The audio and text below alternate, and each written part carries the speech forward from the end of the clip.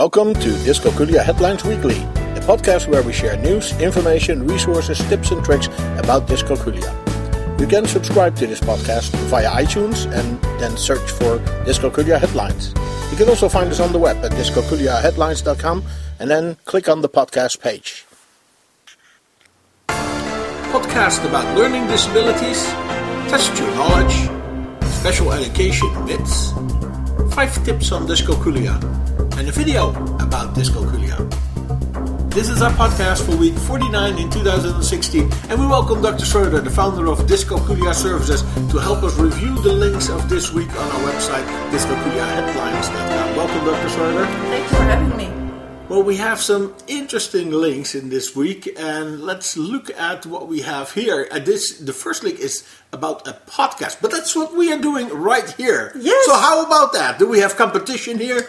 No, we have somebody who thinks along the same lines, and it's a great podcast.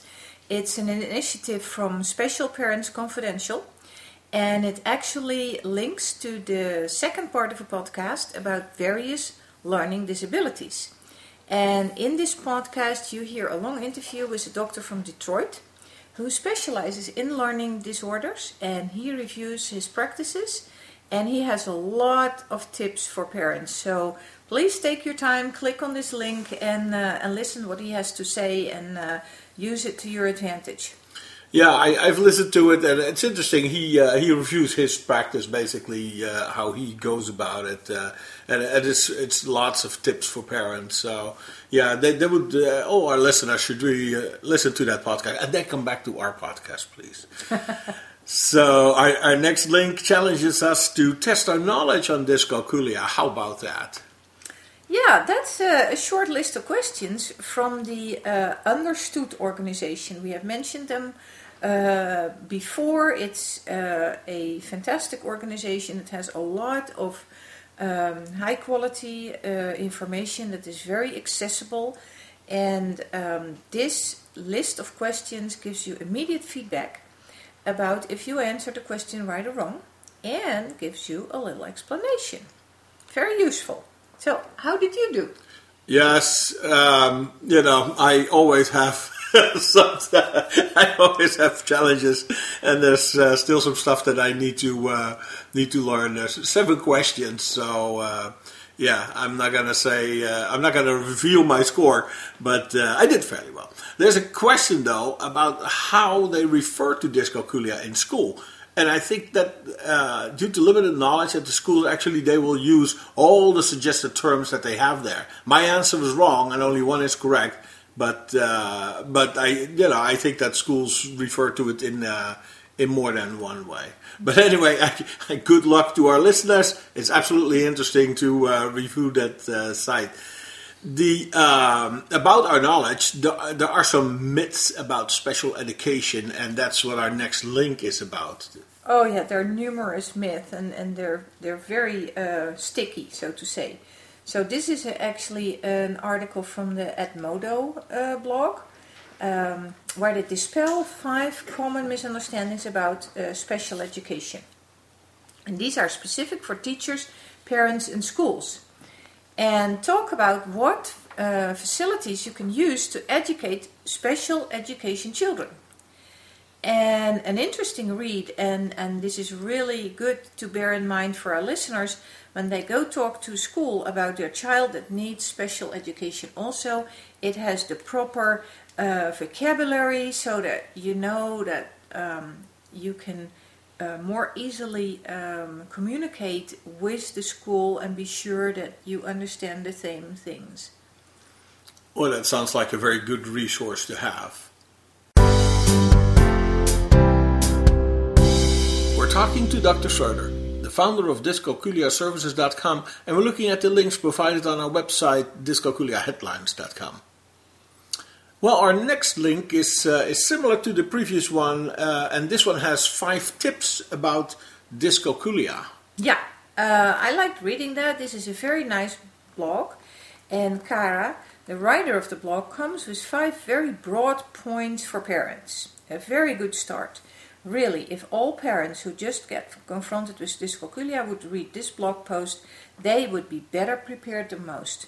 So she urges people to learn about the accommodations that are available and ask for them, for example. Very good advice. Yeah, I think that is a very good advice, and it makes parents more independent and better prepared when they go and talk to a school. Well, then our last link is a video. So let's listen for a moment to, let me see if the sound works on this machine. Yeah, it's called Spread the Word Dyscalculia. Right.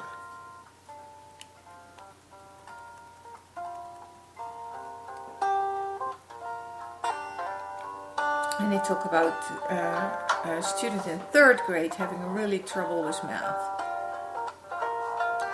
Although the IQ says he is normal, but when numbers are needed, he needed help. And then we get some information about the number of students who have dyscalculia, which is the same as dyslexia, and what the World Health Organization says about it. Well, that's an interesting point that they're making, that the World Health Organization recognized dyscalculia decades ago.